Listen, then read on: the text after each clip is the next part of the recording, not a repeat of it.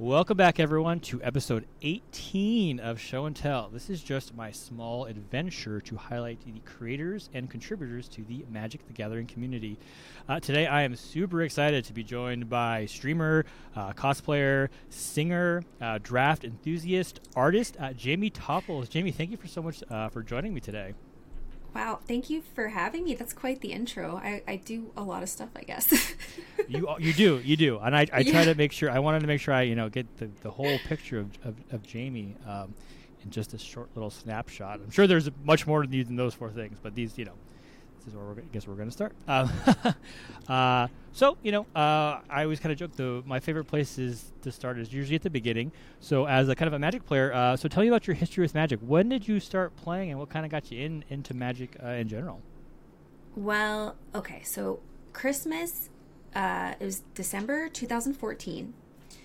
My husband, John, had played when he was a kid. He played during Ice Age and stuff. That's when he stopped, because he was in 4th grade and he couldn't really afford the good cards, right? Yeah. Magic's a little bit expensive. And it was back then too. But he always says he could have got a Black Lotus for $100 or something. Oh, I'm sure. But as a kid, that was ridiculous. So he couldn't convince his mom to get him one. But yeah, so he stopped for a while. And then one day we were playing cards with some friends. They were over and I was like, I just really love holding cards. And he was like, ooh, ding, ding, ding, let's teach her Magic. So he went on Amazon and bought Clash packs. And he was so excited that he showed me the order before they went out. And I was such a jerk. I started crying. I was like, I don't want to learn this. No. I was in massage therapy school at the time. And I was taking anatomy and it was really tough. I actually had to study and I was like, what is happening? As a kid, I have ADHD. So I just picked stuff up quick. I never really learned how to study. So I was overwhelmed at the time. And, I was a jerk. And then so he canceled the order and I was like, oh no. I sat and I was like, oh my gosh, I'm so sorry I had that reaction. You know what I like. I'm sure this is going to be great. Let's try it. Please reorder this. We got this. And so he did. And, I started at the kitchen table a lot of people do. So I really liked it. And then he started watching stuff on Twitch and I was like, why are you watching Magic? Why wouldn't you just want to play? I'm never going to watch that. Yeah. And then he was like, well, do you want to go to the game shop and play? And I'm like, oh, no. But then we went and I was like, oh my gosh, this was so fun. And I saved my Planeswalker point stuff before they retired that. My first pre-release was Fate Reforged. And I actually went 3 and 2. I was like, wow. Yeah. But then, okay, so we started going to drafts. And my first draft, I went 0-4. Yeah. So you got to get your butt kicked for a while. I'm real bad. Yeah, don't worry. I'm horrible at drafting. So that's, yeah. It's hard. It's there's so many moving pieces. So it's actually pretty incredible that's pretty much what I latched onto right away. We went to pre-releases and then every week, after that first draft, I was hooked. I was like, I want to do this. I want to get better. I want to be the end boss. Yeah. Yeah. And it took me, I think, about 6 months to win an FNM. Oh, wow. That's pretty good. I mean, gosh, I have played very little, I guess, competitive. FNM is considered competitive, especially competitive Magic. Sure. And I went to one FNM and I got destroyed by everybody. I never drafted before. I was I was in college, I think, at that point. And I had a friend who was really into drafting, and I texting him do you have any advice? And he was just I think bread was the acronym at the time, just look for bombs and removal and evasion, and I don't remember whatever else it was. Nobody ever does. Yeah, I was like, man, those are the big ones. Yeah, and I just got destroyed. It was the original Ravnica. It was a Friday Night Adventure when original Ravnica just came out, and it was an interesting time. I had no idea what I was doing, and I don't even think at that point I knew how the stack worked. Right. I always joked that I went to college and got an education in Magic because I had a friend who was like, this is the last in, first out, and this is how you actually play the game. I was like, oh yeah, we used to just you do things. You put creatures down and you just play cards and good luck with interaction or anything on the sidewalk Magic circuit. It doesn't really exist. So you are mostly a limited player, correct? Is that fair to say? Correct. Or only limited player? That's where my heart lies. I just like drafts. I think they're so exciting because it sort of like evens the playing field, right? Like everybody, you can open like a bomb, and like if it turns out really well, like beginners can beat like veterans. Like try to do that in constructed, that's tough. Like constructed, you have to be like your plays have to be tight. You have to know the matchups, like all that. Like it ends up being like super repetitive, and it's more.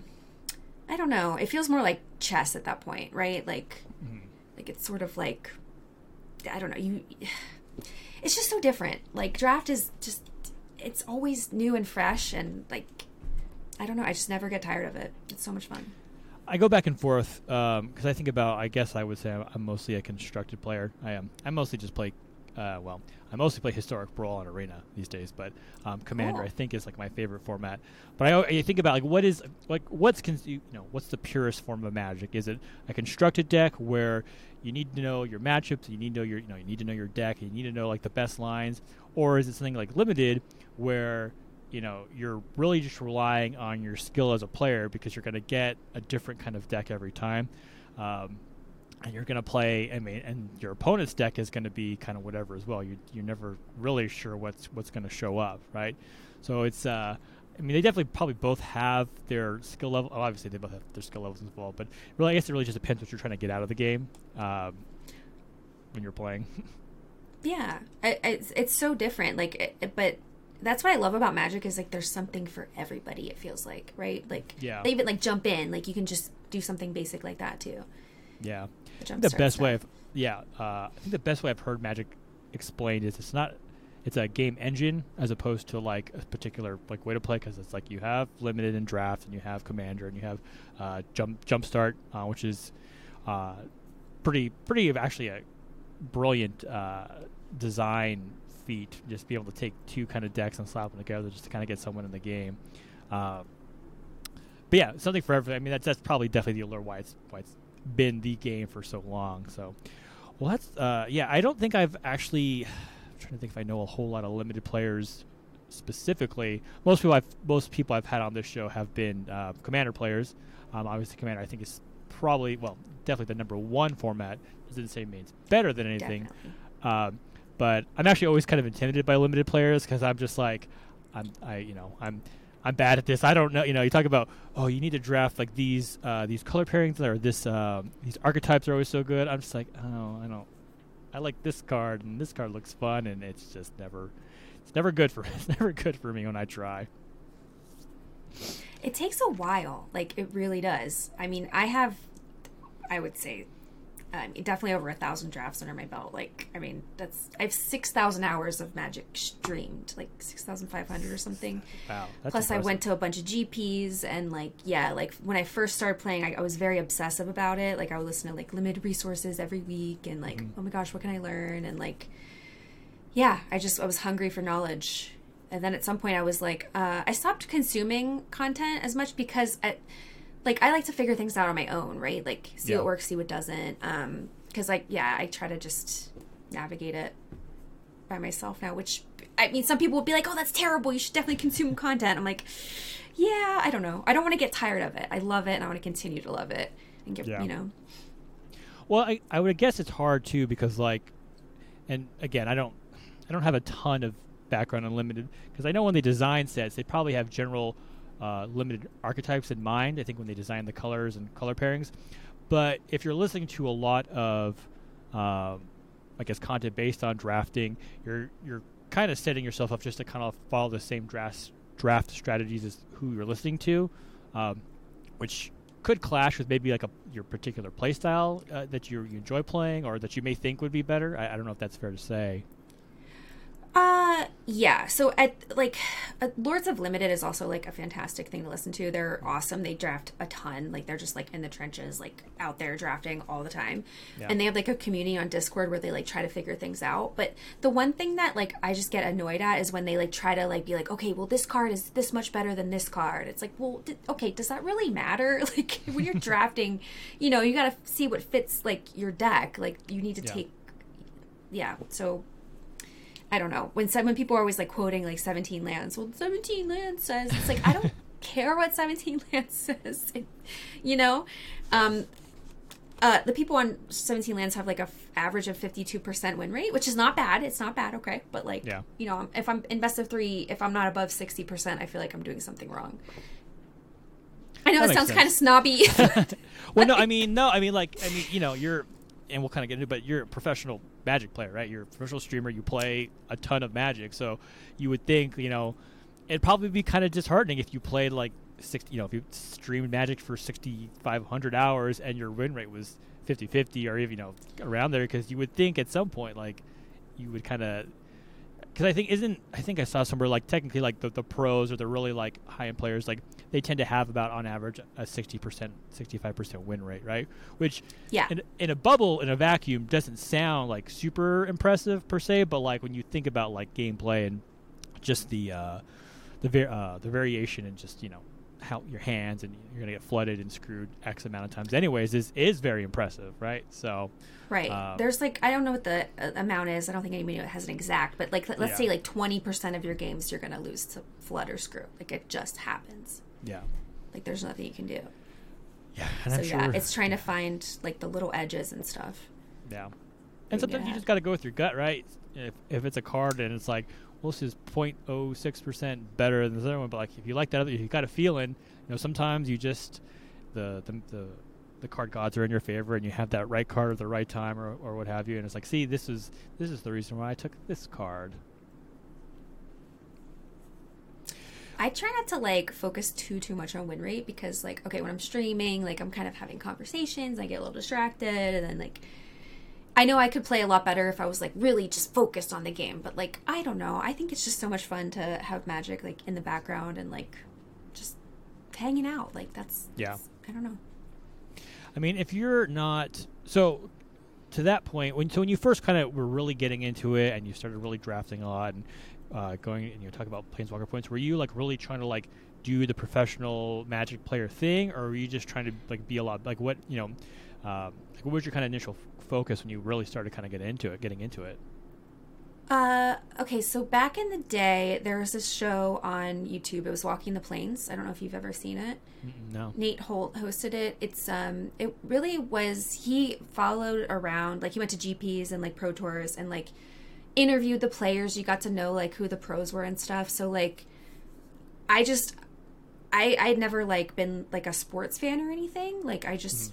I don't know, I never was into it, but like with Magic I was like, oh my gosh, these people are so cool, like they know what they're doing, like Magic is so hard, like they must be brilliant and all this stuff. So like I kind of like followed the pro scene because of Walking the Plains, and I was like, I want to be a professional, I want to do what they're doing. It's so cool, because back in the day the pro scene, you could actually make money being a pro. Like you could, it was really difficult, right? But like it was possible with how they had it structured.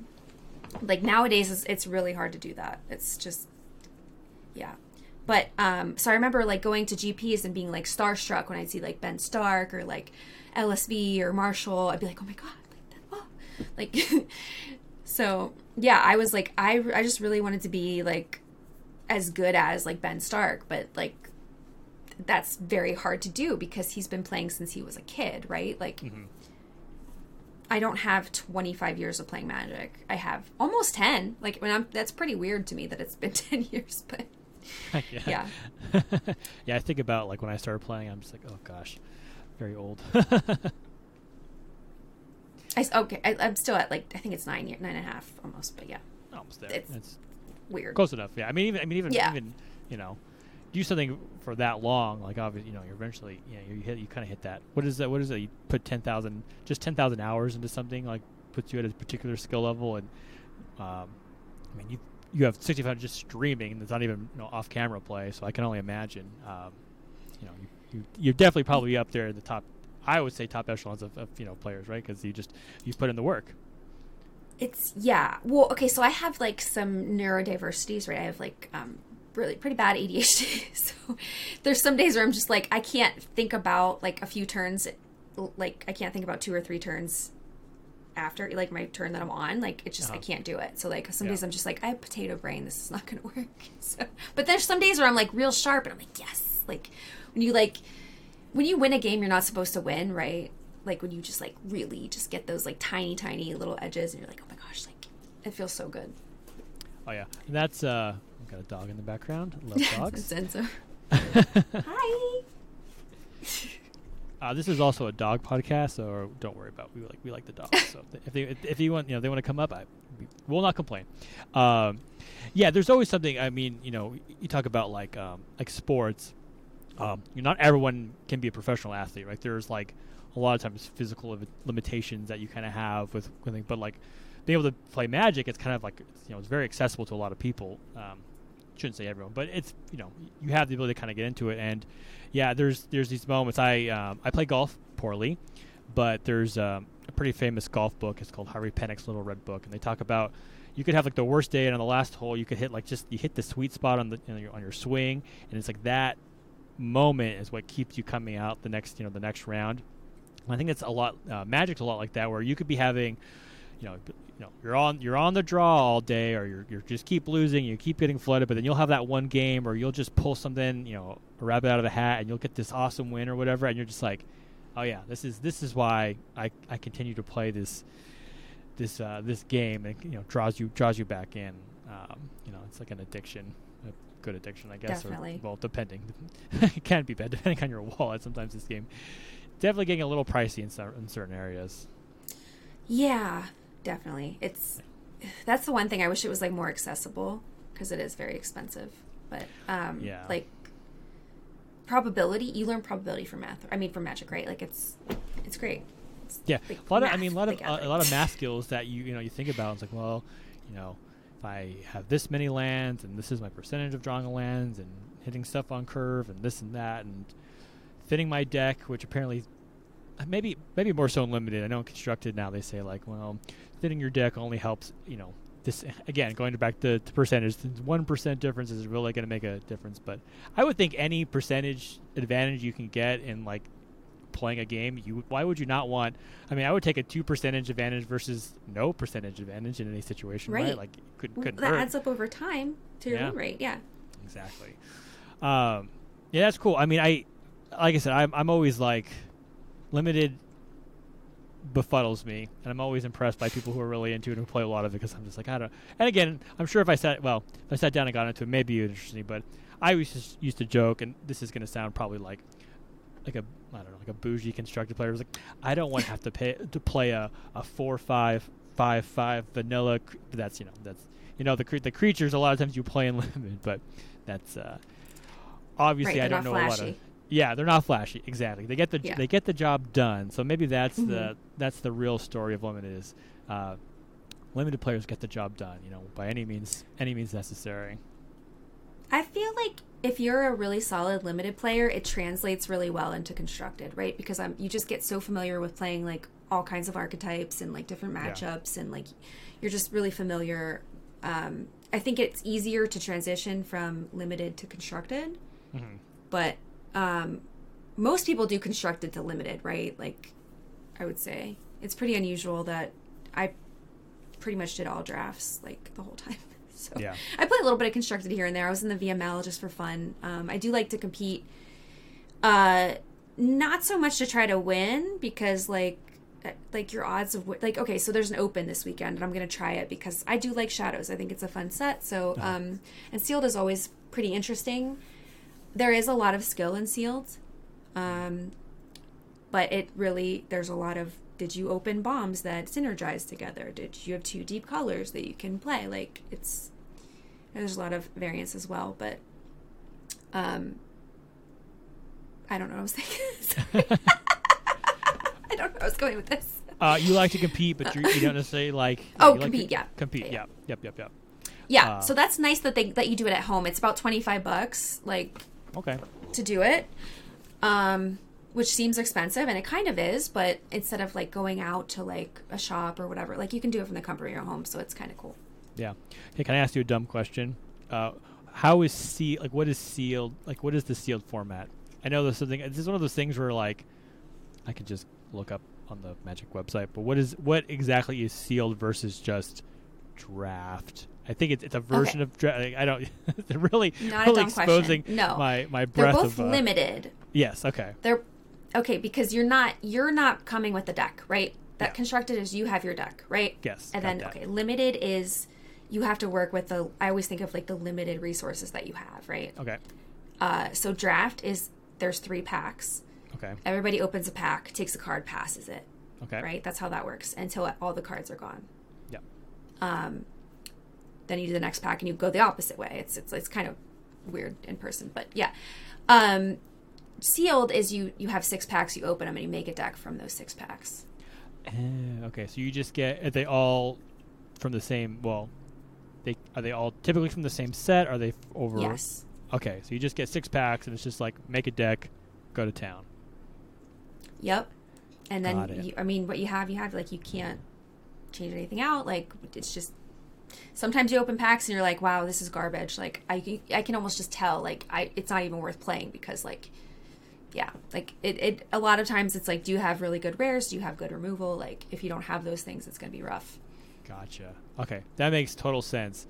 And I'm probably going to clip that and make that a YouTube short because that's a very good explanation. And I don't know, shorts are good things to do for recognition. I think on YouTube now, anyways. But no, that was good. Yeah, I knew it had to do with like packs and like, well, yeah, everything has to do with packs. That's stupid to say, but I thought relative to what you have. But okay, you get your packs and you just make a deck. All right, cool. Well, that sounds.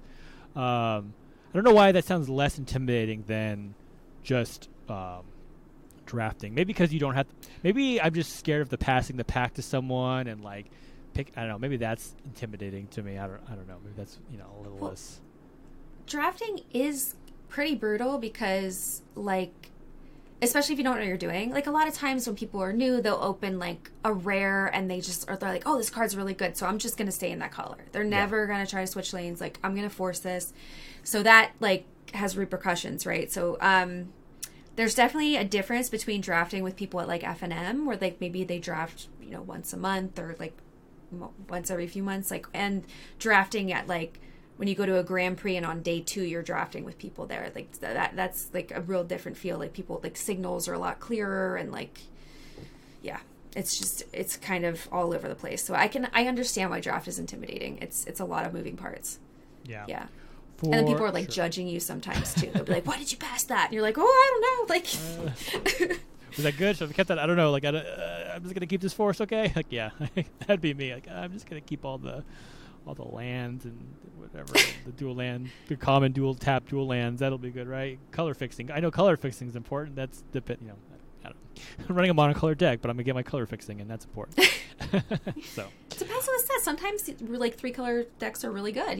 Like yeah, that makes sense. They're all over the place. Yeah. Well, that's cool. Gosh, thank you for the sealed explanation because it's definitely been one of those things where like, I should look up what that means, and it's probably like a 30-second Google, but no, straight from an expert herself. So appreciate you. So let's talk about. So obviously you play a lot of limited, but I know you mostly as a streamer. So you obviously stream a lot on Twitch, 6,500 hours. So what appealed to you about to start streaming? Like, what was like, what, I like playing, but let's start streaming. What was that transition like? Well, I mean, so I think it's an ADHD thing, right? Like sometimes I just get very excited about things and I'm like, I'm going down that rabbit hole. Like I'm going to see what happens. Like I got pretty addicted to Magic, and then like there was a couple guys like at F&M, they would consistently win all the time. And I was like, oh, okay, like they must know what's up. Like I'm going to try that. I'm going to try to get my reps in, and like streaming, I thought, okay, well, people will come watch and maybe they'll give me feedback, and like I can learn faster. And that is what happened in the beginning. Like people would tell me what to do, and I would argue with them at times. Like there was pros that would come into my channel, like Eric Froelich. He would come in a lot and just like hang out and stuff. And Justin Cohen. I forget who was there in like the early days, but I would sass them, and like they knew what they were doing, but I'd be like, no, I'm not doing that because blah blah blah. Like they were probably, it must have been so funny because like I was a beginner, right? Like being a beginner, like beginners make really funny mistakes and they say really silly things, right? Like, and you're just like, oh, what's going on in their head? Like, what is the thought process here? So I'm sure they got a real kick out of it. But I improved pretty quickly, I would say. because I think I like hyper focused on Magic. I think that was the thing, like that happened. So yeah. There's worse things to hyper focus on. Oh, yeah, it's true. Yeah, that's very true. It was a good one. So what was the hardest part you found when you kind of started streaming? Was it just so I like a lot of people, when we kind of had the lockdowns, I dabbled with streaming a little bit, and I would find myself on a streaming to zero, or like maybe one or two of my friends would pop in. But then I realized it had been like 20 minutes and I hadn't actually said, not that there was anyone to talk to, but like probably practice, but I'd said a word, right? I'm just sitting there, playing Arena or what have you. So, but like, did you find when you kind of started, there was like, oh, I have to, have a personality, or I really want to work on like, talking through my lines, or was there something that you remember that stuck out to you that was kind of difficult that you've kind of gone through, or? Well, so pretty much the whole time, what I do, like, especially, like, if there's just, like, every once in a while, there's, like, lulls in streams, too. Like, even if you are, like, a professional streamer or whatever, like, sometimes people will just be like, oh, they're vibing, they're at work, or they're doing whatever, just have you on the background. So I think it is very important for streamers to be able to talk to themselves. I know it sounds weird, but, like, for me, it's, like, just kind of talk through your thought process. Why are you doing what you're doing? Like, what makes this card interesting? Like, you can even talk about the art or whatever, or, like... Yeah, just try to keep the conversation flowing, and like you can ask questions, so then people be like, oh, well, like, okay, like try to get them like more involved. But I think that's my favorite part of streaming now, is like the conversations, and like there's people who have been with me for years. Like today I had a couple resubs. They've been subbed for 70 months. I mean, that is like unreal. Yeah. So I try not to like take that for granted, because that's like really cool. Yeah, no, for sure.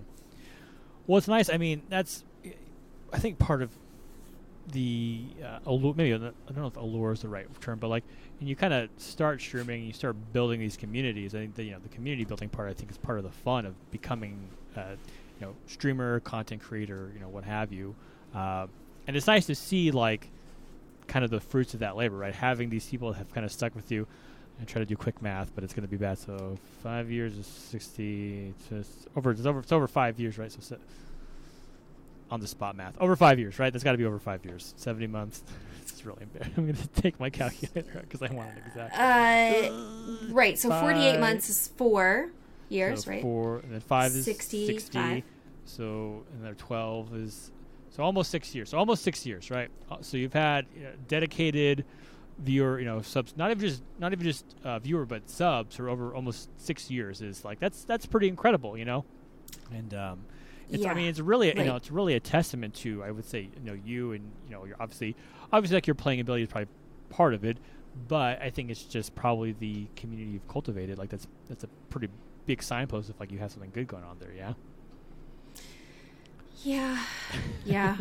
It's honestly like it's incredible. Like, I mean, there's so many content creators these days. Like the fact that people have stuck around that long, or like sometimes I won't see people for years and they'll stop in and I'll be like, oh my gosh, like it's so good to see you. Like, how are you doing? Like, yeah, it's cool. The community is the best part of streaming for sure. Definitely. Yeah, I talk a lot about community on the show, and I think there's a lot of good and fun actors in the Magic community, and I pop in your stream a lot. I don't talk a lot when I watch, usually because I'm at work, but I really enjoy watching you play. You have a very big personality, I think it's probably fair to say.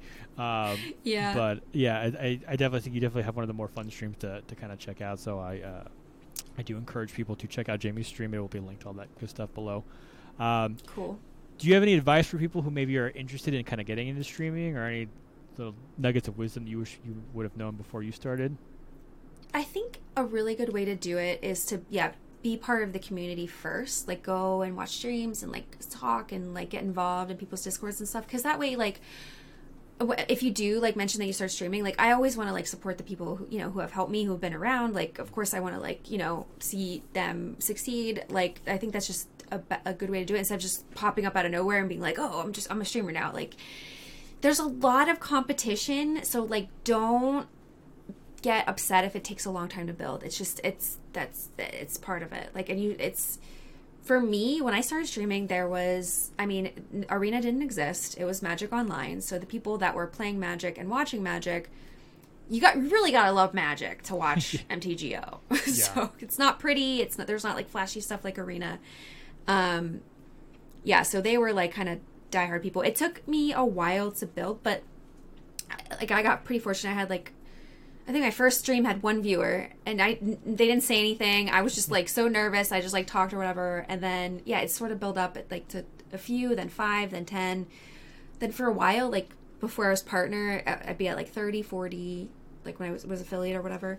And just sort of like goes up, because the biggest thing is consistency. So if you're going to start doing it, like I would say, try to do as many days as you can. Like, don't burn out, right? Like obviously like take care of yourself and your mental health or whatever. But the more consistent you are with like a schedule and stuff, the easier it is for people to find you. And then like you sort of become part of their daily routine. Like that's the thing. Like sometimes when I take off, people be like, oh, who am I going to watch this week when I'm at work? Like, you're in my background. It's like, that's nice. Like, it's cool to be missed and stuff. Like, yeah. Yeah, I don't think people realize the importance of consistency in streaming. That's really how you kind of build your audience. Is you find your kind of your time or your niche, because then you're right. Cause people like I have streamers who I kind of have a schedule like throughout the day of who I kind of bop around to. If I'm just kind of working on my computer. I had to laugh though. You talked about when you first started streaming, you were streaming just like to one person. I can remember when I streamed, I had someone popped in that was not one of my friends, so it was just some random person. I just immediately like got super red. I could feel like the nervous sweat. Like, I just like, oh gosh, this is a random person. Like, here we go. Like, and it was like the silliest thing. I don't even know, like, were they actually watching? Did they just hit my thing by accident? Who knows? But it's it could be tough. But the thing I hear that I think the most from streamers is definitely the consistency aspect. Is just you got to give it consistency, but give it time. Let it work itself through. Yeah. Well, and like, I would say, be authentic. Like, be you, right? Because if you try to like copy what other people are doing, like they're sort of like, I don't know, a template for Magic. Like you do drafts, you enter, like whatever. Like, but yeah, I would say, because I've seen people like try to copy, and that just like never really works, right? Like, just show up as yourself and hope for the best. It's hard. It's really hard these days. Like I said, when I first started, there was like maybe 50 people total who was streaming Magic, and I was like one of 4 women, so like it was like easier to be noticed, I guess, at that time, because there wasn't very many. And like look, like today, like there's a lot of women, non-binary people playing, and that's awesome. Like I love to see it. Yep, definitely. It's like a very diverse community, and it is. Yeah, and I think that's part of the strength of the Magic community. I think is it has strength in its diversity. Which is I know it's excuse me, something we try to focus on here on Show and Tell. That was a weird little self promo there, but there it is, and I think that's I think that there is a big strength in the community, and for the most part, as you kind of start engaging with people typically tend to be very friendly and very welcoming and very helpful. You can reach out a lot of places, and people will answer questions or kind of help with different problems you may have, which is always nice to see. So let's so veering away a little bit from streaming, we kind of touched on this before. So you do a little bit of cosplay as well, which I've always, and we're always give props to cosplayers, because like the work that goes into cosplaying, I don't think non-cosplaying people truly realize like the amount of effort that is involved with like a cosplay. And I think you've done a Liliana. I don't know if I put down Liliana the Veil, but I don't know if that was the actual. It was might have been Dark Run. Yeah, there's so many versions of. There are. I the Liliana of the Veil. That's like the dress. I have the one that's like my belly is out. I don't know how else to say it. It's like it's like a bralette or something. I forget what you actually call it. But yes. So I was obsessed with Lily when I first started playing Magic. I just like love her. I think she's like so cool. Like she just doesn't take any, I don't know, BS. She just she is like herself, and she maybe a little bit too ambitious, but for me that's like a good role model, because a lot of times like I think I kind of grew up as like a people pleaser. Like I never wanted to hurt people's feelings, like like blah blah blah. And now I'm like, no, like, hey, I'm an adult. Like, I try to be kind, of course. But Yeah. if somebody comes at me and they're like rude, it's like I can call them out on it and not try to like eggshell, like walk on eggshells, try to like deal with it or whatever. So, anyways, obsessed with Lily.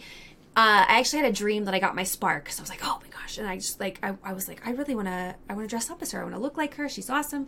I want to do this. And then I was like, wait, I don't know how to sew.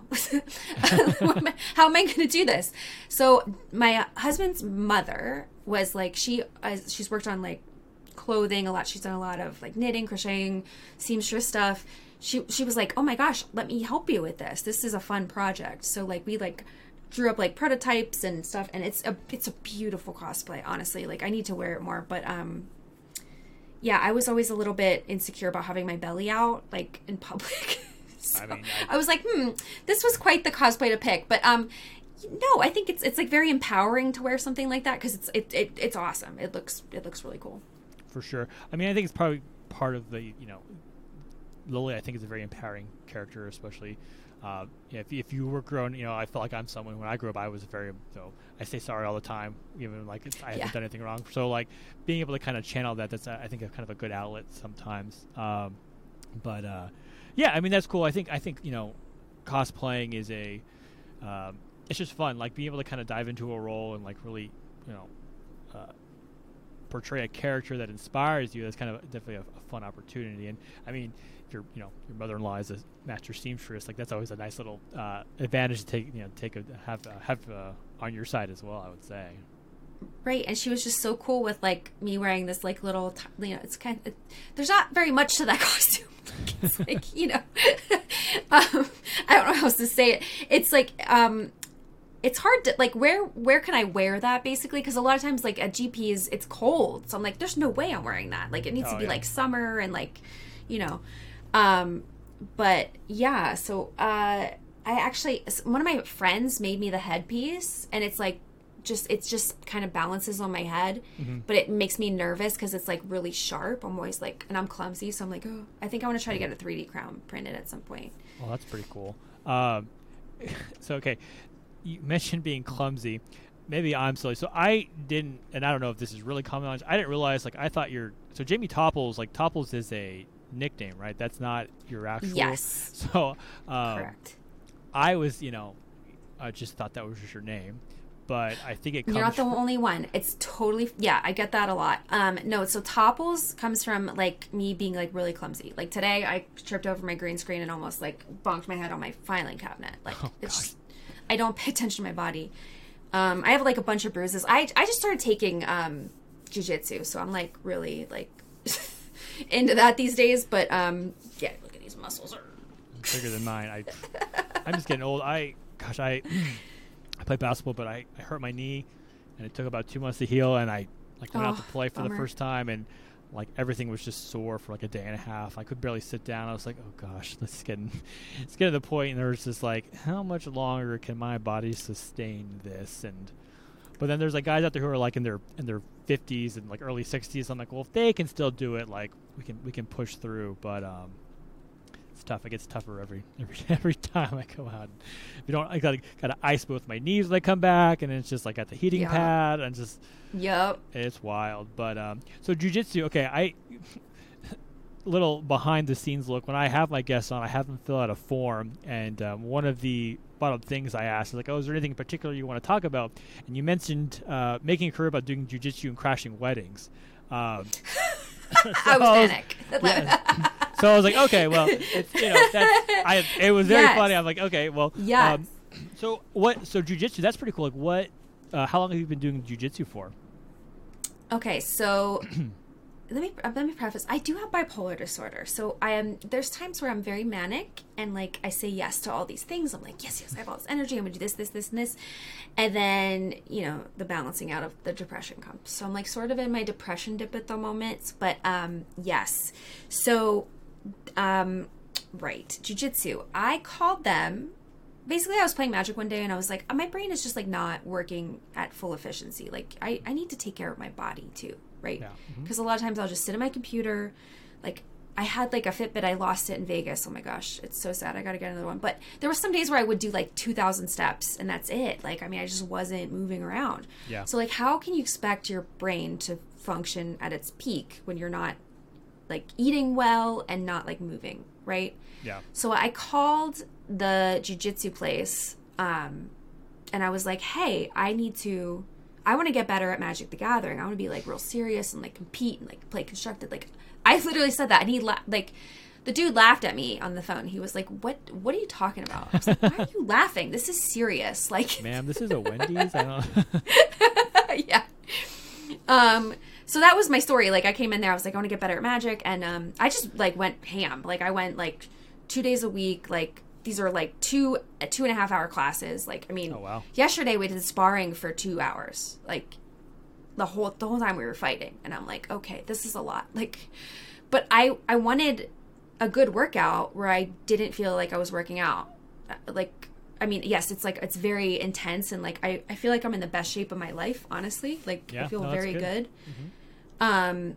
But it's something else. It's like, I can't believe at the end of class, like, the time flies. It's just so much fun. I love to fight. Like, I really do truly love it. I hope it's something I can turn into, like, not necessarily a career, but I would love to do coaching, because it's one of those, it's another field that's like male dominated, right? Like, you don't see that many women, especially, I'm 35, so I showed up at 35 and I was like, hey, I want to get better at this really nerdy card game. Okay. And people are probably like, what is that? Where did you come from? Yeah. So What's that's I was doing sword fighting too, which was also super fun, but I had to let it go because I'm doing art. I'm making a mural in my freaking living room right now. yeah. Oh, so okay, we're gonna put a pin in sword fighting because I love swords. Okay, yes. But I to your point, it's funny because your point about it doesn't feel like working out. Like, I don't like the idea of like going to the gym. And, like, I can't. That does not hold any interest. So that's why I continue to drag my old I play basketball because I'll play basketball for like 2.5 hours. And, like, that's a workout, Right. but like it's fun. Like, you're engaging in a sport. So I totally relate to like, well, I don't I can't just go and I'm not going to lift weights for an hour. And some people who do that, like, that's great. I'm glad you can do that. But If they like it, cool. Yeah, Like, yeah. and there's also people who like, I'm gonna go run 4 miles. I'm like, why would you do that on purpose? Like, yeah. Oh no, I used to run a lot, but I never enjoyed it. I told people like I run for just to like to exercise. Like, I run for a specific purpose, but I don't enjoy it. I always hate running. It's just one of those things that I could bring myself to do. But yeah, it's do you get the runner's high? No, Was that a thing? Oh, okay. I think it is a thing, but I never I never I don't know what it was about running that I chose that as my exercise of whatever. Maybe because it was just easy to do. I put running shoes on, and I guess listening to music. I like music, so like I It's could, efficient. yeah, right. You just go knock at a 2-mile run in like half an hour or something, and you feel you've done something.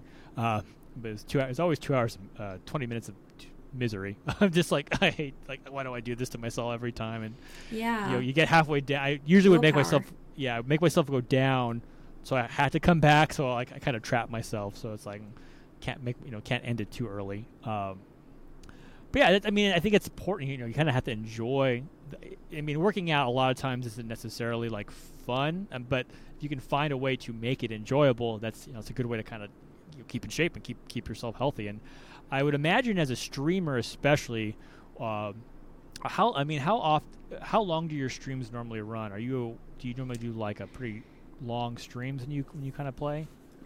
At this point, I usually do like 4 or 5 hours, 5 days Okay. a week. That's what I shoot for. There was a point in time where I was like working, like I did massage therapy. There was a point where I was doing chair massage in a poker room in Pittsburgh. It was super fun.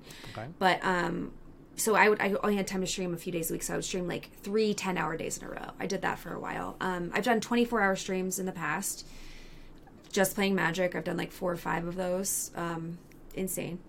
Yeah, that's wild. I can't even. Yeah. Yeah, that's a lot. That's a lot of Magic. But even like a 4 or 5 hour session. I mean, you're really just sitting at a computer, right? Like you're stagnant and. I have a standing desk, which sometimes I Okay. use, but Well, not that's- usually because, especially with jiu-jitsu, like it's tiring me out. Like I am Yeah. like last night I was at like my limit. I was like, I have nothing left to give. Like my last fight, we're doing like 4-minute fights, and I'm fighting dudes that are bigger than me, and I'm like, I can't. It was brutal. But it's really fun. Well, that's good. How long have you been doing it now for? Like, how long have you actually been doing jiu-jitsu for? Okay, so I walked in there on December 5th at 5:55 p.m. Okay. Not on purpose, but I was like, oh wow, this is cool. Yes, so I'm coming up on 4 months. Okay. We do rolling. We do throwing. I'm taking an extra judo class to like get better at throws. I can throw dudes that are like 200 pounds, right? I weigh 125, so that's good. I'm strong. Are you going to do any like competitions or anything like that? Is that something that interests you? I think so. I think I would like to compete, but I don't want to rush myself. So maybe like late summer, early fall, just to see. Like I don't expect to win. It's kind of like with magic. Like when you compete at first, like, you know, you got to like get used to playing under that kind of pressure, right? Yeah. And I think it's the same with jiu-jitsu. You got to learn how to fight under pressure. For sure. Sometimes it's just the thought of competition that, you know what I mean? Like there's a different mindset, and there's a different like experience when you're competing in a, you know, be it a sport or a card game versus just, you know, playing casually or whatever. And it's a different kind of high, I guess. I don't know if high is the right word, but different vibe maybe. Higher stakes, right? I mean, and it's learning how to like navigate that, what that means to you. Like for me, being competitive, I want to be competitive so I don't lose all my gems, right? Like, so I try to, you know, play well so that I can like, the dream is to go infinite, right? And people say this all the time. They're like, oh, I'm infinite. And I'm like, okay, well, what does that mean? And they're like, oh, I draft once a week for free. Oh, okay, great. That's cool. That's what that means for you. But I'm doing like 15 drafts a week, right? So like for me to be infinite is you know, I have to get like 70% win rate plus probably to be truly infinite. Yeah, for sure. Yeah, it's a lot of winning. It's a lot of winning you got to kind of focus on, and like I feel like it's one of the things too. Like if you're so close and you lose that, but that mindset though, there is like a different kind of way to approach playing, or you know, or competing or whatever. And I think sometimes entering. Oh, I'm going to cough. Hang on. Very unprofessional. There we go. It's not unprofessional. This is not a professional show, so hope you knew what you signed up for. Anyways, yeah, but competition. I think competition can be good, like a little competition. Like as long as you don't get carried away, you know. I think it's good for people to experience a little bit at some point in their life. You know, it's definitely different way to kind of engage with your hobbies, if you will. So talk to me about. Oh, go ahead. No, go ahead. Sorry. Oh no, you're good. I was gonna say, talk to me about your sword fighting thing real fast, because that's what was that? It's so much fun. So there's Pittsburgh Fighters Guild, and they are so cool. Like I love the people, and I feel so bad because I just was like, I can't be at the gym 5 days a week, y'all. I can't. Like it's just too much for me right now. Like 3 days I can commit to, 5 days is tough because I'm trying to stream. I'm kind of doing like a project where I'm studying the tarot cards, and I'm trying to do like an art thing that goes with it, and also a book that goes along with it. So I'm like writing, like I have ADHD. That's basically what it is. Is like I get excited about projects, I start them, and then I have no idea when I'm going to finish them. So, I can. Yeah, that's my current project. Yeah. But sword fighting, we did like HEMA, so they like studied like old school, like medieval sword fighting. They're like, we want to be true to this style. So it was really fun to learn it. People are so amazing. I feel so bad, like being like, oh my gosh, I can't do this anymore, because they were so supportive and kind and stuff. But I was biting off more than I can chew. I need days where I can just like, you know, like not have something scheduled, right? Yeah. And I'm trying to do art and stuff too still, because you can see my paintings like back there. Like I'm just like, oh, for sure. I definitely gonna get into your art stuff. But I have so I'm gonna do the hosting, and we'll come back to that for sure. But how long did you do the HEMA stuff? HEMA is I used to know that it's an acronym, right? Historical something. Yeah. Martial arts. Historical E stands for something, and then martial arts. Yeah, like it's very fun. Yeah. Like if I had more time, like right now I'm just trying to get a little bit more stable. Like I got COVID last August at a Coheed and Cambria concert. They're my favorite band in the whole world. I love them so much. If there was anything worth getting COVID for, it was that concert. But it like messed my immune system up. I had to get off of my like mental health like medications and stuff. Like it was just, and then we had a pipe burst in our wall that our insurance didn't cover, and like water damage is we had to get a new roof. Like I'm playing catch up. So like I'm like, okay, well, like I'm gonna sell some cards and like just get myself together and like try to come up with a game plan, you know. Yeah. Everything's chill, but like I need to like kind of focus on my work a little bit more, and like what does that mean? Does that mean I'm gonna be doing more art, like more magic, like whatever? So yes, like sort of just like, okay, I need to be responsible and not just like running around like doing whatever fun thing or what, you know, like yeah. Yes. Like I'm 35. I'm trying to be an adult. It's hard. It's hard. Yeah, I don't. Yeah. It's like I still feel like a 12-year-old. I'm like almost. I just turned 37. I'm just like, am I an adult? I still don't feel like an adult. It's odd. I think what being an adult means is like you can take care of yourself, right? Like you can keep yourself like on mostly an even keel. Like if things hit, you can like navigate. Acceptance is a big one. Yeah, like for a while, I just got diagnosed with bipolar disorder at 33, and then at 34 with severe ADHD is my diagnosis. Oh, geez. It's been a lot to navigate. Balancing those two aspects is definitely a challenge, but I feel like I finally have like a good balance, and I can say like, okay, this is what I need. These are wants, these are needs. Like, you know, trying to like navigate those things responsibly. Yeah, well, that's good. I mean, that's good to hear, because, you know, I'm sure that was at such a, I want to say we're not old. Like I know we are older, but we're not really that old. But like later in life, like kind of finding that, I'm sure it could have been a shock. But it's good to hear that you've been able to, face it and pivot and adjust and continue to take care of yourself. Right? That's like you said. That's being an adult is really handling when a pipe bursts in your wall and being able to like, okay, well, how do we solve this problem now, right? That's we can't just like let it run forever. Like we have to like get it fixed, right? Yeah, exactly. So water damage just as a homeowner, it's just like a nightmare. I hear like the toilet running a little too long. I'm like, is there going to be a pipe thing? Is that going to be my water bill? Or like you look over and we had our master bathroom redone and like put in like a new tub, and it was gorgeous. And then like a month or maybe like a few weeks later, my wife was taking a shower. I was doing the dishes, and like I felt a drop of water on my head. I look up, and oh no, the water was just coming down from the ceiling. I was just like, oh, that's probably not good. So I texted our contractor, and luckily he like immediately came out and was just like, oh, there's just like a little thing that like water was coming through. He fixed it all, but it was just like raining in our kitchen. I'm just like, oh, how much is this gonna cost to fix? Stressful. Yeah. But like one little thing, like the art, it ended up being like $7,000 to fix, like to get it like dried out professionally, and like, it was like, but yes, that's part of being an adult is you have to pay for things that you don't want to pay for. Yeah, it's like this money I'd rather this money go to magic cards, but unfortunately I need to fix my home pipes, or that's why. But, so. Take care of your pipes, kids. That's the takeaway. Make sure that your water damage is scary. It's probably I think that's probably the scariest like thing that you can't like really see because it's in the walls. It's in the walls. Anyway, sorry. Now I'm rambling. Where was I going? You were talking about sword fighting, and then you were talking about jiu-jitsu. I had something I was going to say, and I have lost it. All right. Well, if it comes back, that also happens. Yeah. When you're adult. Yes. The older you get, the more that happens. Yes, unfortunately. Okay. Well, so I wanted to kind of just mention it. I think so. You were on a podcast, the Ponder podcast. Yes, with my two friends, TJ and Melvin. It was very fun. Yeah.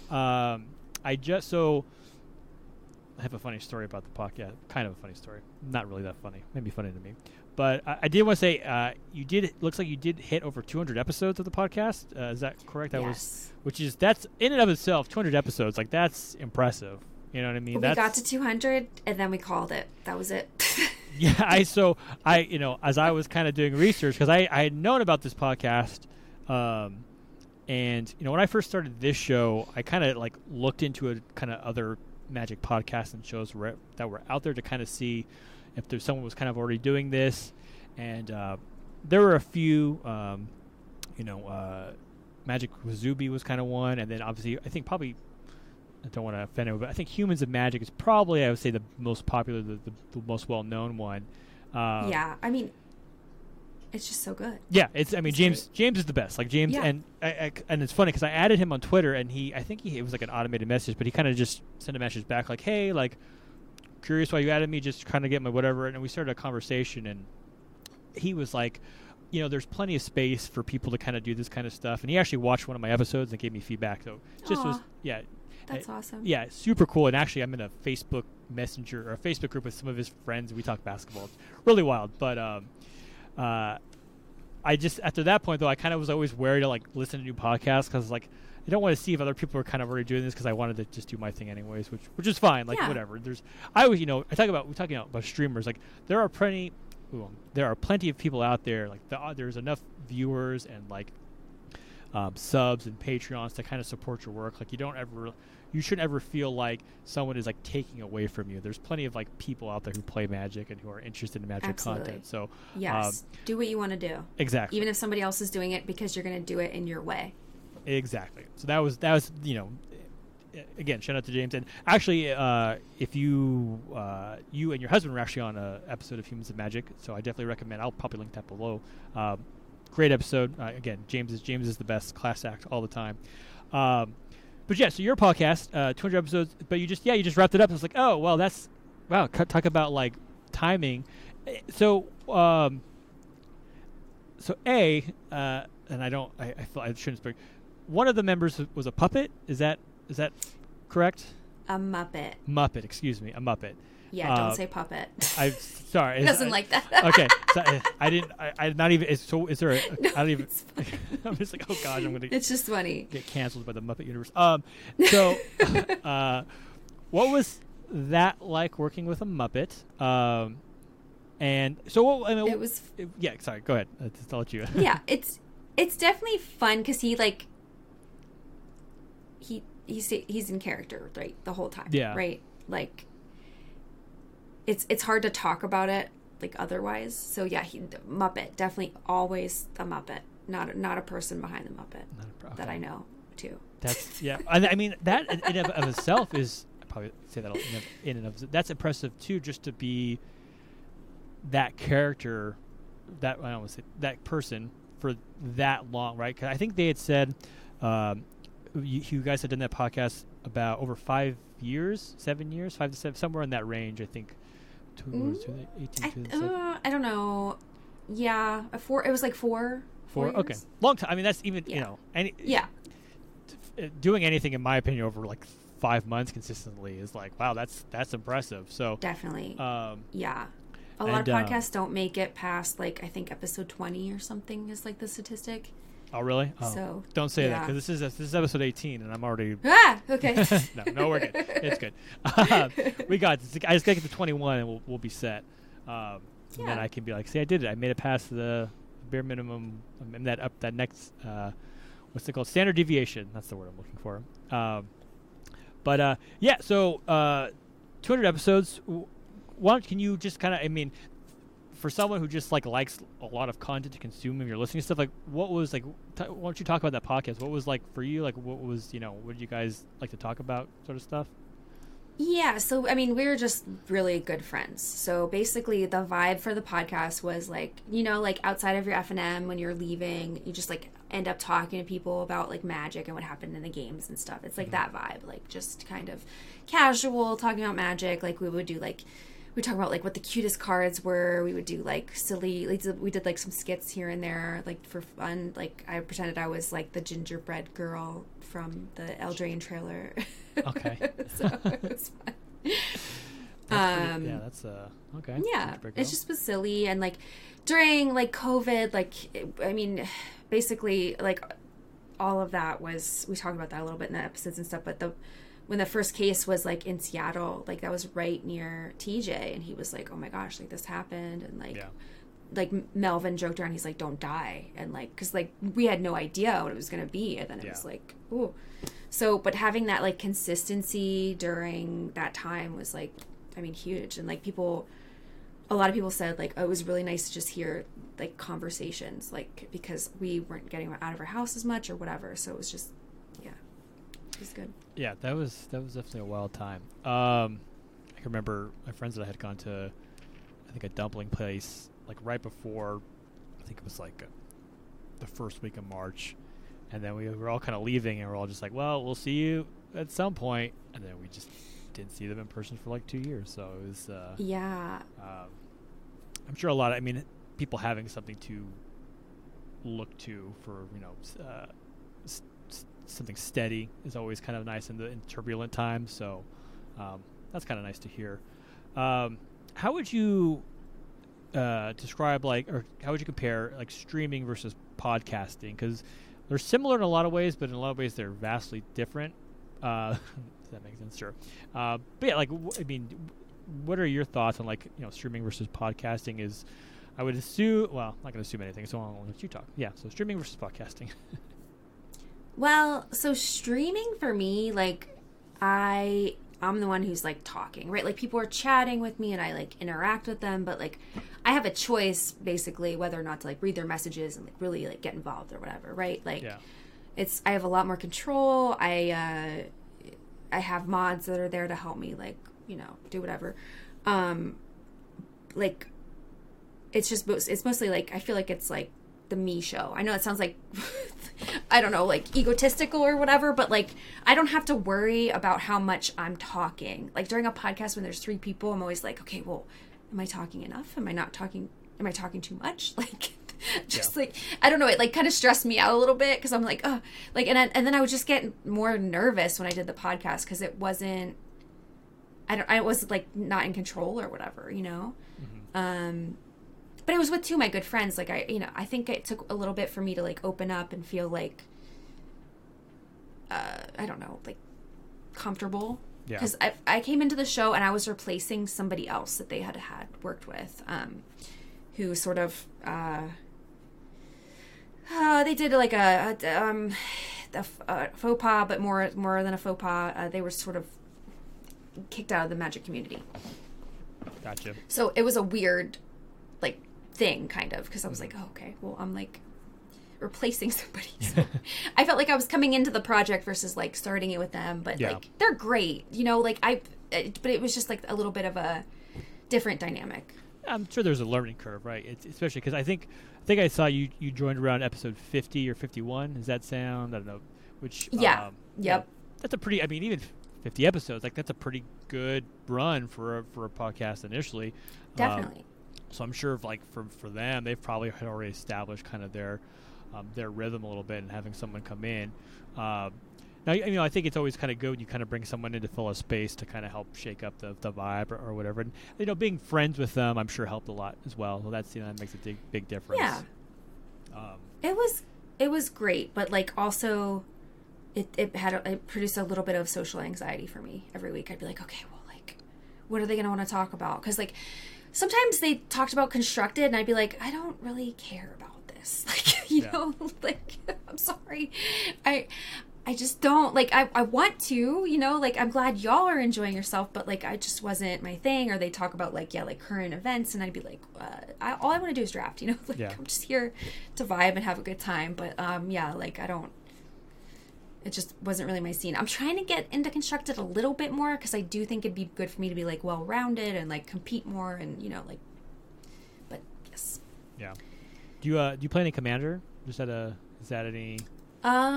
I've played very limited Commander. So my experience with the Commander, I went to the Loading Ready Run pre-release for Eldraine, which was like amazing. Oh wow! And so like I'm kind of spoiled. My first Commander game was with Pleasant Kenobi.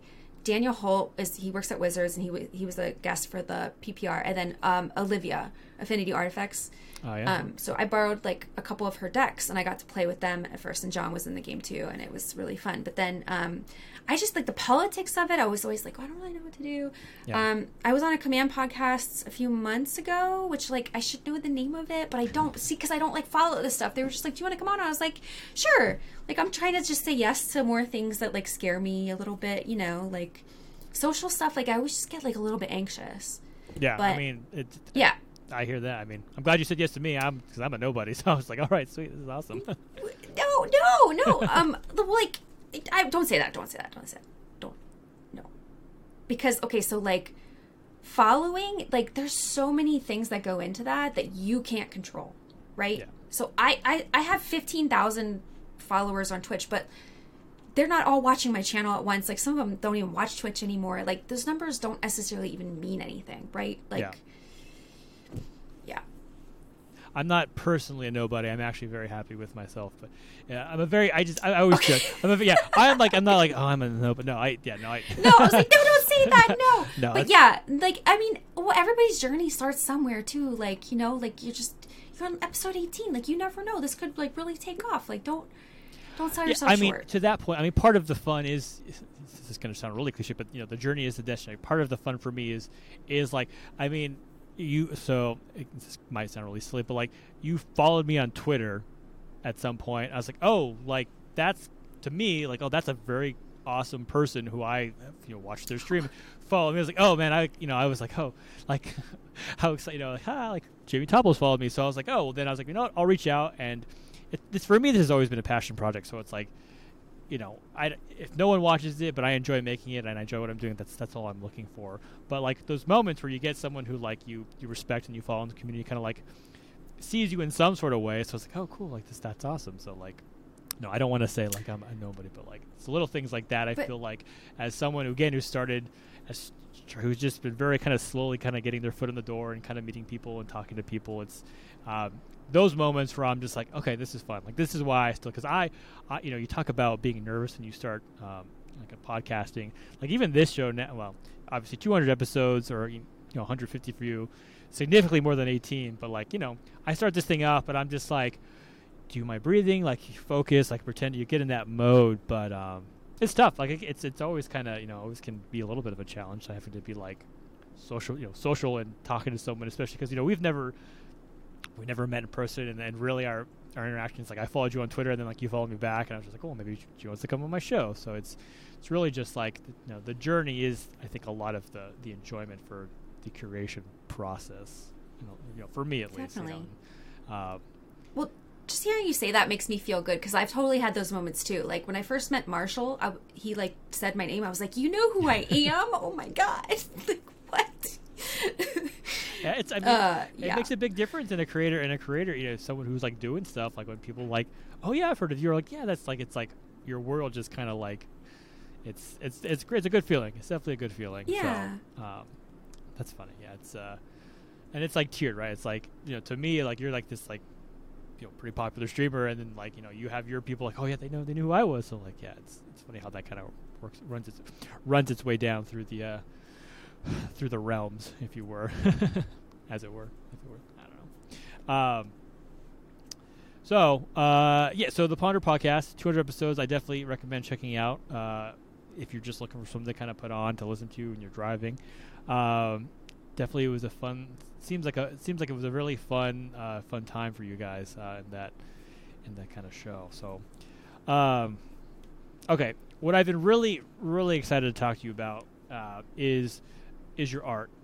Obviously, you fantastic Magic player, streamer, but I think some of your art streams have been, for me, some of the most impressive things I've seen. As someone who only can create, this is going to sound more cynical than it really is, but so I'm a photographer, so like I always joke, well, I only can create art by like copying image. Like I use my camera, but like when I see someone who like works with paints or like draws or whatever, I'm always just like, it blows my mind at how talented people are. And I love watching you do altars. I love watching you do your art. When I was looking at your website, like looking at some of your and I really want to talk about this, is I think you do, I don't know if it's commissions or works, like you take an album, like a music album, and you do a conceptual piece based off that album. to me, that is Yeah. like literally the coolest thing in the world. You had a Led Zeppelin album that I was just like, this is like just amazing. Thank you. So like, Thank you for saying that. I'm just like, so like just unbelievably impressed with your artistic ability. I want to talk about the music stuff, but I just let's start kind of talk about me like what kind of got you into art. Like, what was your first? When did you decide like, oh, like like painting? What's your history, like your background in like in the art world? So I mean, I was in the gifted program as a child, and I think a big part of that was me, like, I drew things from my imagination, right, as a kid. Like, Okay. I mean, very, very, very young, like 3, 4, like I'd be drawing like things, and I look back and I'm like embarrassed to see these things, but then like at the time it's like that was pretty good for a kid, Yeah. right? Like, so I've always like sort of, yes, like just been drawn to making art. Like as a kid I really loved Monet and Van Gogh. I had like art books and I would just like study them, and my parents we would travel and we go to art museums, and I was just enamored with like the artists and stuff. I'm like, that's what I want to do. So then I went to college, and I have ADHD, so like getting the portfolio together was like just too much. Like I just couldn't do it, so it was like rough. So I went in for communications, and then like I changed to art history, and I was so happy. Like art history was amazing. Like I learned so much. I got to like see so much cool stuff. I did like a museum studies class, and what I learned was I was like, oh, I don't want to be the curator. I want to be the artist. Yeah. So like after college, I ended up doing a few shows. I worked at this place called the Goggle Works. It's like in Eastern Pennsylvania. I worked there for a while. And like I did a few shows. I sold some pieces. Like I worked at an office, and my boss like was just like really supportive. She's like, bring your work in. So I would bring it to work, and people like would buy paintings like at work. They would just like buy them out of the trunk of my car. I was like, this is great.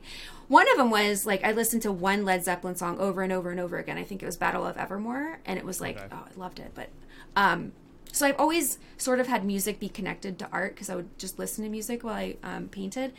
And at this point, yeah, I have a website. I do sell like original pieces, and I just, for me, it like helps me, like it's my flow state. When I get into it, it's just, I feel good. Like even if I'm like having a really rough time, like with bipolar stuff, like it evens me out. I feel like I can actually like observe all my thoughts and like let them pass and stuff. It's so like, it's so beautiful. It's just like I need it to survive, basically. Like if I don't paint for a while, I start to get like real agitated, and like it's like a part of me. Like I just need it. And then the album project, I came up with that. I was like, oh, this just seems like it'd be really fun. And then it like kind of took off. Like at first I was doing it like a lot, and like I really, really hope I get to keep doing it, because it's just like every time I do it, I'm always like, oh my God, this is the one that's going to suck. Like I'm going to be like, it's going to be terrible. But every time I'm always like, I don't know how I do it. It's so like,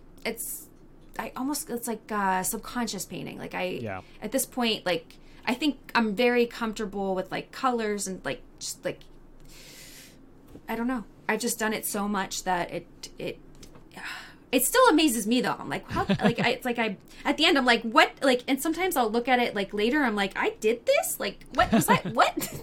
Like, I almost feel like I'm like in a trance, like when I do it. So describe for my listeners what exactly the album project is. So you is it mostly based off commissions, I think, or is it you just kind of okay? I do it for myself too. Yeah. So I did my 13 favorite albums because it's also so I submitted that for an arts festival in Pittsburgh. It did not get accepted, which is okay. Like it was pretty competitive. There was like 100 like applications for like 2 or 3 spots or something. So I was like, okay, like I'm not going to feel bad about this. Yeah. But it definitely like got me moving towards that. And like, yes, I want to do more of it, because I don't know. It's just it's really cool. Like when people like, there's some stuff I would never have listened to by myself. So like, it's just kind of neat to see like what comes of it. I had one person who bought like 5. I mean, they were just like, oh my God, I love your stuff. Let's just keep doing them. I'm like, oh my gosh, this is wild. Like, it's just really fun. I love like, making the connection. Music is such a big part of my life. Like last year on Spotify, I listened to 77,000 minutes of music. Oh, like, wow. That's with 5,000 of my favorite band, Coheed and Cambria. So, I mean, music, I think, is also something that's very important for my like emotional. What's the word? It keeps me balanced. Yeah. Like I need it. So do you? It's like therapy. Do you listen? So when let's say you get an album submitted, or you have an album that you like, do you listen? Is it basically you listen like the whole album and you like conceptualize the album in physical form? I guess might be, paint for way to describe what you're kind of doing there. Yeah. So like I'll start listening to the album. I'll just like pay attention for a little bit, and then I pick out the colors. I'm like, okay, this is like the feel, and then like so my process is I put the paint directly on the canvas, and I sort of like work with it, and then. At some point I blow dry it and then do like I use like paint pens on top to do like the more like detailed stuff. Okay. That's how I ended up. Yeah, it's a good process for me. I love it because it like saves a lot of time if you just put stuff right on the canvas. And I think it's really cool to watch because you're like it's about an hour. Most albums are like 45 minutes to an hour. Mm-hmm. So sometimes at the end I'll have to like listen to a couple other songs on a different album or like start like listening to it again because I don't want to rush. It usually takes about an hour to finish one. They're like 8x10s is what I do at this point. But I've done like the 12x12s for myself. Yeah. When I do it alone, I also love to just sing. I'm trying to get over like my nervousness of singing in front of people. Because I really do love to do it. And I listened to a lot of rock band in college and stuff. Like I played a lot of rock band in high school, college. I think like I learned how to sing really well because like I can actually match the pitch and I can get like 100%. I didn't know that was not normal. Like I thought like if you just played enough, like you would get to that point. Nope. Can confirm I'm very, not normal. I'm just very good at mimicking sounds. Yeah. Like even like my cats. Sometimes I'll like people are like, "Was that your cat?" I'm like, "No, that was me talking to my cat." Like. So, right. I don't know. It's just a thing. That's it. Singing is as someone who can't sing is how I think it's super impressive. So when the album thing is so cool to me. So much I want to dig into. When you're listening to the album, do you like conceptualize your painting as a whole, or is it kind of like revealed as you kind of go through the song list, or like do you just kind of let the songs take you in a particular direction as you start working? Absolutely. So I have that thing where like if you imagine something, like somebody's like imagining an apple, like I don't see an apple, like it's just not there. Like I have it, it's like blank, right? Okay. So if it's like, I always want to say Fantasia, but that's not the right thing. It's close. Synthesia? Oh, that's when your two things blend, and I do think I have that a little bit too. Okay. But I think. See, now I'm getting confused. But there's a word like where you don't your imagination, you can't like see it in your mind's eye. Okay. That's me. Like when I started painting, I don't know where it's gonna go. Like sometimes I can like I'm painting a mural in my living room right now, and I did like a conceptual piece for it. Like I was like, I want it to be a moon and a sky, but I didn't. That's basically it. Like just like very minimal stuff. But with the art stuff, I just kind of listen and try to like. It's almost like I'm using the painting as like an instrument. I know it's a weird thing to say, but no. I totally get what you're saying. Yeah, definitely. Because I mean, that's wild to me that. Gosh, you don't even, and maybe this is the photographer in me, because in my head, when I take photos, I see the photo in my head before I take the picture. Like in my head, like this is what I'm looking for, and like I'm using obviously the camera, the tool to capture that image.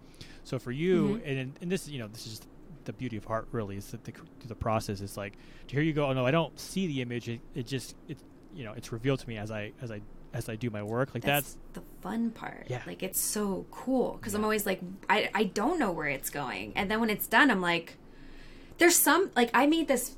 Oh, can I grab it? Actually, I made a fan piece for Coheed and Cambria, and it is just like so detailed. Like I get lost in it. But this, so this is like their symbol. Okay. Oh gosh. Oh wow! But like, do you see how like little the details get? Yeah, that's wild. It's just like to me, I'm just like I wouldn't even know where to start to create anything like that.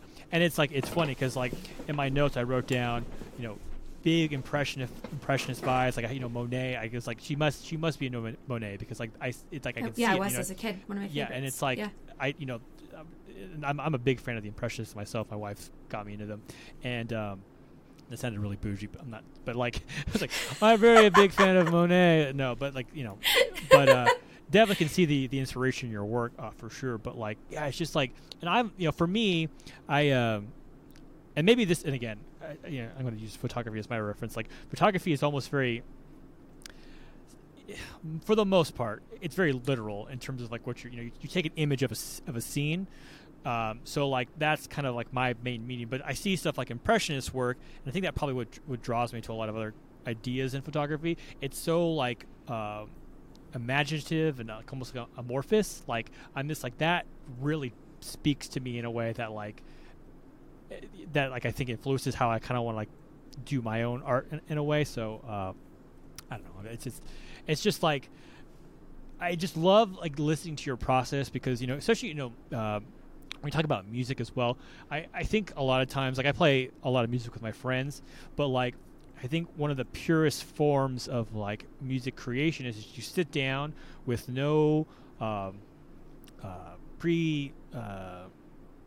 what's the word? I don't know. There's just nothing like settled, nothing like planned out, and you just like start a jam, and you just let the jam kind of roll and kind of evolve, and you hit on something, and sometimes you'll hit on you hit on a groove or like a riff, and you just kind of like build that out of nowhere, and like those sort of moments are really when you're like, yeah, like this is like the purest form of like creation in a lot of way. I don't know. There's like a feeling there that like. I don't know if people who don't actually do like music or art can really comprehend in a lot of ways. It's just like when you create there's something about creating that's so just like addictive, Yes, yeah, it's definitely. Sorry, I went on a little rant there, well, but I just no. For me, it feels like I'm connecting to like my higher self or something. At the very least, like it feels like it's flowing through me. Like I'm just a conduit. Yeah. But it's really cool when you get that feeling because you're like, oh wow, like so music. I am a jammer. Like I made some music with my husband. Like we had these little songs, and like he is like a professional musician. Like he's when he was in college, they had like MTV Band of the Year. Like he's got to open for like Hanson and like Circus Survive. Really cool bands. He never talks about it because he's not like. I don't know, he doesn't like to brag or whatever, but I'm always like, oh my gosh, like that's so cool. Like that is cool. But yeah, and he had a couple other bands, and so like I was like, let's try to make music together and see what happens. And like so like I think I can sing, right? Like I'm okay. So but like he's very methodical. He practices like 2 hours a day every day. I mean, he is like very he doesn't think he's talented. He thinks he's, just practiced enough that he thinks he's good. He's very talented. He doesn't, like to see it or talk about it or whatever. But, so I just kind of come in and like, I'll start singing, but I'll be like, just kind of like humming bars and stuff. Like, and then we come up with lyrics later, you know, like, and yeah, I mean, like, and I messed around on the keyboard and like, do like drum stuff. Like, no, that's cool. It's just fun. Yeah, like, no, it is. Yeah. I mean, music. Music. There's something about music too, and I had the joke about it. I think it's the curse of the artist. Like you never think you're good, right? I mean, like there's a level like when you hit a point, you're like, you're like proficient at your whatever, but someone I don't know. In my experience, a lot of times, like when you're just like, I don't know, I'm okay. Like I guess I'm okay, or I'm not. I'm whatever. I'm kind of just whatever. But like it's like the well, I don't know anybody who like really loves the sound of their own voice, right? Yeah. Like people tolerate it or whatever. Like I don't like to listen to myself talk. Like I never go back and listen to conversations or like podcasts and stuff. Like I'll tell people about this podcast and they should listen to it and stuff. But it makes me, I just feel weird listening to myself talk or sing, So I think that's pretty common though. Yeah, no, I mean, I've recently started forcing myself to listen to my podcast back to like hear myself and how to work on stuff. But it's good. That's how you improve. Yeah. I mean, really, like it's a good thing to do. Yeah, but it's hard. I cannot stand the sound of my own voice, so I'm just like, oh god, like. I think you have like a good podcast voice. Oh well, I appreciate that. That means a lot. So that's good. Yeah. Okay, cool. Well, that's honestly probably the best compliment I've gotten in a long time. So thank you very much. Aw. You sound like you are a podcaster, which you are, so it's There good. we go. Perfect. Okay. All right. So, okay. So talk about music. So we stumbled upon. I stumbled upon your SoundCloud Bandcamp. I still don't remember which one it was. Yeah, Bandcamp. Yeah. Topple bangers. Yeah, all bangers that's just what all the the time. placeholder for for our name. Yeah, and so we actually John made a really epic song for CubeCon. I don't know if you've heard of CubeCon. They do it. It's like a yearly event now. I have heard of it. Yes. I'm Yeah. assuming you play a lot of cube there. Is that the? It's all cubes. People right. bring cubes and like you compete like and they have prizes and stuff. It's like it's really cool. It's Oh, wow. kind of big. Like Sam Black goes, Caleb D. So yeah, I'll be there this time and John like yeah. So. Where's it at? Where's it at this year? It's in Madison because that's where J-Bro is from, and he's like the head honcho of it. You know, he puts it together, and he's like a really big cuber. Like every year they do like charity cubes and stuff, and J-Bro always is like not always, but pretty much the leader every time. Like he's just very good at what he does. He's very enjoyable to watch. He's a blast. Yeah. Awesome. So, All right. Well, he's also in government. Like he's like I don't know what he does, but it's important. He's the man. He works. He's not. Can't remember. He works for the man, or he is the man. One of the two. Yeah, he's like a representative, I think. I'm Like just blanking. Oh, that's terrible. Like a House representative, like a U.S. And maybe not that high up, but yeah, he like he's a government. Oh, maybe like a state representative. Maybe Maybe. that might be All right. right. Yeah. Putting my political science degree to use right there. Levels of Yeah. government. Yeah. It's funny. But yeah, so Topple Bangers has some hilarious songs. This episode end credits will be featuring Blanket Hug, which I thought was It's a good hilarious. one. It's do you watch this show Succession? Out of curiosity, is that No. Okay. But should I? It's very good. It's on HBO. Season 4 or 5 right now is currently just started, and it's the final season. Always like a show that has a tight, end goal. You don't want these shows to kind of go on forever and just wait around and not knowing what their storyline is going. But the joke will be lost on you then. But there's a guy who has a party for his birthday, and he's like tells the DJ, all bangers all the time. All I want are bangers. So like. That just they made me laugh. So it's like okay, but That's funny. yeah. So end credits, Blanket Hug. Please stick around and listen to that for sure. Yeah, again, they're kind of silly, but like they're really well produced and they sound great. Like they are fun to listen to. Yeah. We have like a little recording studio in the basement basically. Like John is he's a big music person. Like he plays guitar every day. He practices singing like most days a week. Like he plays drums, he plays bass, like he plays piano a little bit. He's very good at the music stuff and he won't admit to it, but he is. That's cool. And like especially recording things. Like he gets things done pretty quickly. That's the impressive part because musicians aren't necessarily known for their haste when it comes to making music sometimes. So yeah, like some of those pieces we did in like a few hours, like 2 hours, 3 hours total. Oh wow, so, that's even more. That's yeah. But again, sometimes just the spontaneity of like, let's just go do this thing and knock it out and boom, like let's yeah. There's I'm gonna tell the story anyways. There's a story about there's a song called Instant Karma. It's a John Lennon song, and he wrote it. I think he was still in the Beatles, but he was interested in writing and recording and releasing a song in just 24 hours. So like he knocked it out. And I think George Harrison is actually on the album or on the song playing guitar. But it was just, it's a cool song. It's like one of my favorite John Lennon songs, but just the idea of like, let's see if we can do this, sometimes restriction breeds creativity sometimes, which is a fun little, Definitely does. Yeah. So, yeah.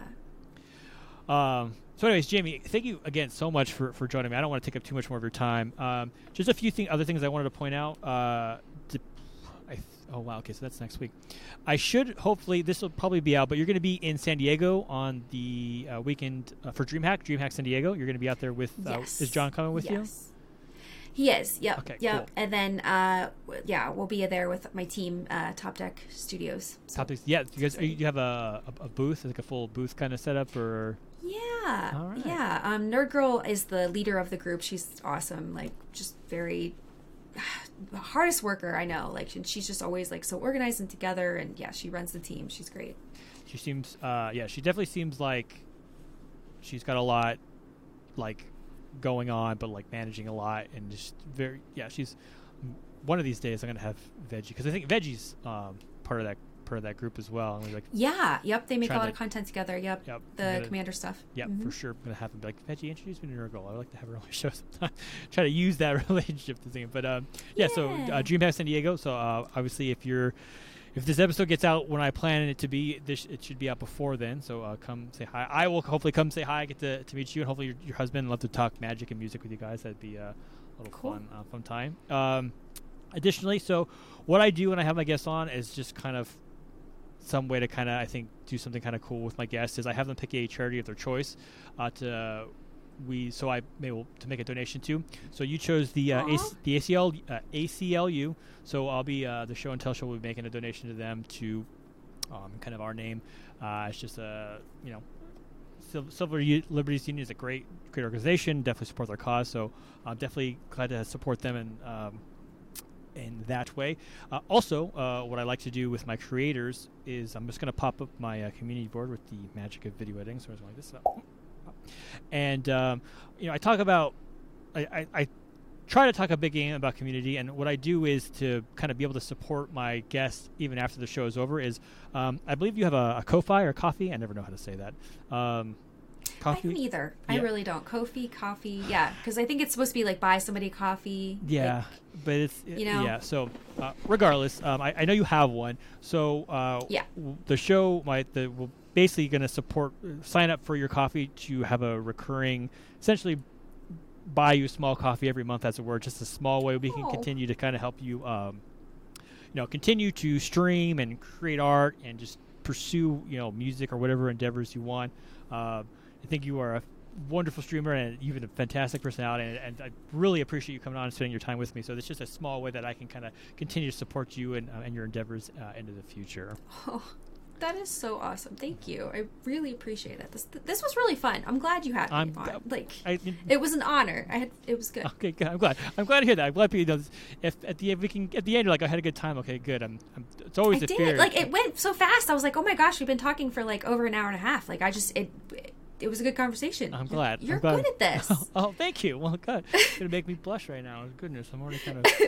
I don't have a mustache. I'm gonna turn very red very soon. So, I'm also the same way. I get like flushed sometimes. Yeah. I used to turn so red when I was little. Anyways, so again, Jamie, thank you so much for coming on. Like I said, I will link all your socials. Please check out Jamie's stream. If you're gonna be in San Diego, check her out at DreamHack. Check out Topples Bangers. Stick around to listen to Blanket Hug, and I guess if you're interested and you enjoyed the show, feel free to subscribe. That's always cool. The YouTube, this is available on I think most podcast versions or whatever however you get your podcasts. You can follow me on Twitter. I post silly things. I don't know. I post magic stuff and talk about the Lakers a lot, and basketball and photography or whatever. So, Jamie, thank you again. I hope you enjoy the rest of your night. That's great. Thanks for having me. This is awesome.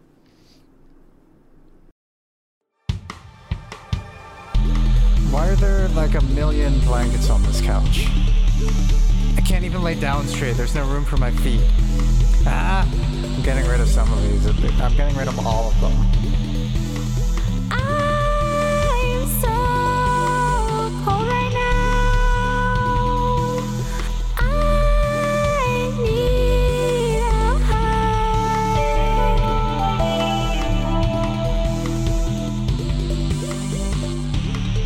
I need a hug right now. Blanket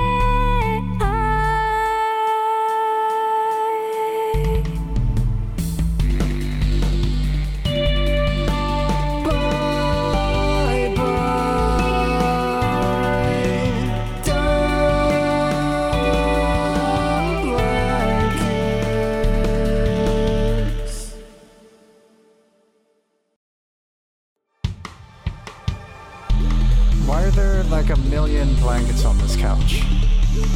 I can't even lay down straight. There's no room for my feet. I'm getting rid of some of these. I'm getting rid of all of them.